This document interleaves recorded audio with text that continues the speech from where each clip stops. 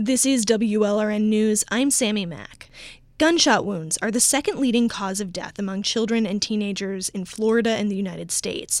But there are far more survivors. In Miami-Dade County, if a young gunshot victim makes it to the trauma center, the odds are close to 9 in 10 that they'll live. There are people who are trying to change this. People who are trying to help kids survive by preventing the violence in the first place. And one of the ways they do that is by loading a bunch of teenage boys with weapons convictions into a van after school and driving them to a funeral home. All right, so pretty much this is what you guys should expect at the funeral home. That voice you hear is Renee Gamboa. He's the program coordinator of something called the GATE program. Mr. Range is going to talk to you guys a little bit. He's going to want you guys to introduce themselves. What your name is, what brought you to the program. But remember, like I said, you don't have to be specific. You can just say the reason why you're there, just a weapon offense. That's it. For 17 years, GATE has served as a diversion program for teenage offenders, most of them with gun charges.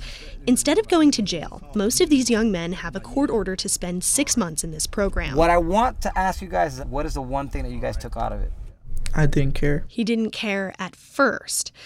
Mason is a junior in high school and a graduate of the program. We're not using his real name because he's afraid sharing his story could get him shot. Even when his court-mandated time was up, Mason stuck around. Now he volunteers as a peer mentor with GATE. But in the beginning, he didn't buy it.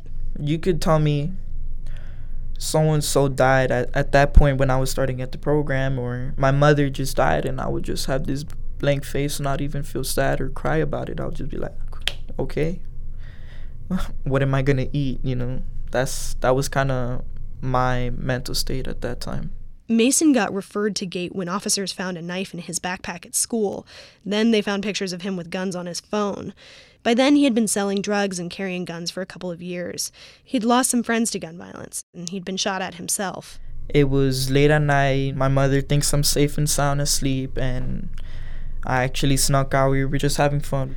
So we were in the car, and out of nowhere, we just got rained of bullets in our car. We all just basically ducked. Physically, Mason was okay, but over the years, he's lost 4 friends to shootings. By the time he got busted with that knife in his backpack, he didn't believe he'd live to 17. I kind of knew, like, one of us is going to die, or a couple of us is going to die, or all of us are going to die. So yeah, when a judge sent him to the GATE program where he had to take classes 2 nights a week, hand over his cell phone, and talk about his feelings, he wasn't into it. What our kids are dealing with, a large contingency of them absolutely. If they don't have mood disorders, they definitely have an anxiety disorder or post-traumatic stress disorder. Renee Gamboa says these things often go undiagnosed. If there is a mental health diagnosis, it's more likely to be for attention deficit disorder or something that might be a little more obvious in school. But the teenagers he sees who have experienced this kind of trauma, they don't ask for help. It's reflected more in, you know what, you made me hurt, I'm going to make you hurt more. And so what happens is a cyclical act of senseless gun violence. Along with the funeral home, the boys from GATE visit a hospital trauma center. They tour the morgue with the county medical examiner. They visit a nursing home where they hear from a middle-aged man left paraplegic by bullet wounds as a teenager. For Mason, something clicked when he listened to that man. And he kind of looked at me with a face expression like, you're lost. And I don't know why you're lost, because I know you could be great. And when he told me that, I was just thinking, I'm a bad kid. What are you talking about? I could be something. After that, Mason says he began paying attention in class. He started severing ties to his old gang. Leaving the gang has been complicated and dangerous, but his focus now is on mentoring other teens. Over the course of 6 months, the things that might click are different for each GATE program participant.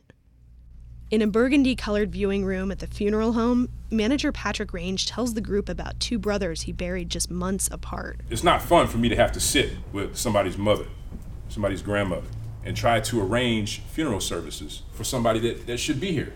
That's not the natural course of life. But this is not an in-your-face, scared-straight approach. Range explains the business of funeral homes. He hopes the dry facts will stir something in these boys.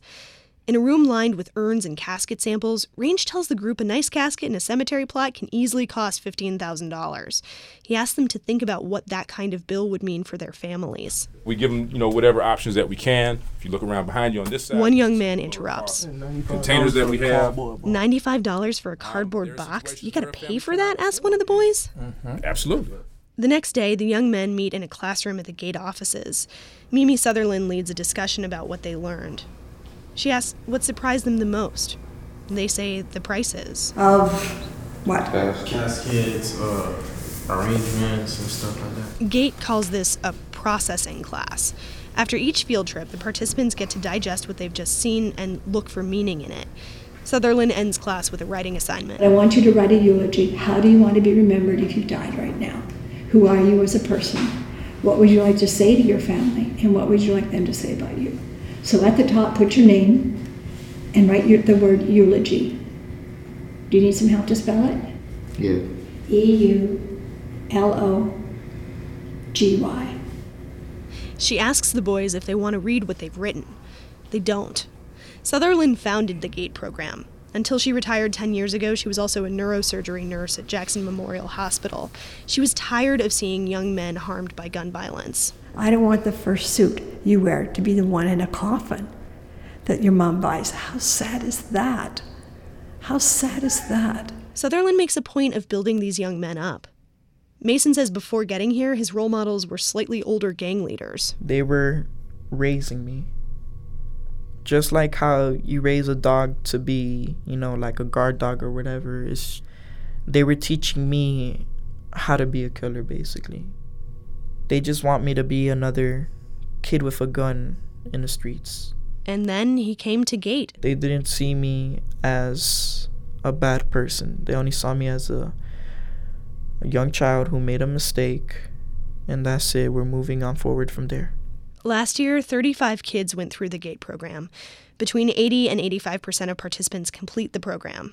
Right now, it costs about $3,500 per person, all through county funding. They're waiting to hear about a grant that would let them bring in around 70 participants instead of 35 and open an office in South Dade. That's where more and more of their clients have been coming from.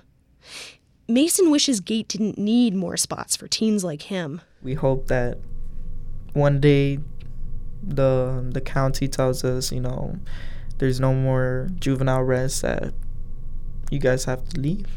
We'll love to hear that one day. The GATE program anticipates additional funding will come through by midsummer.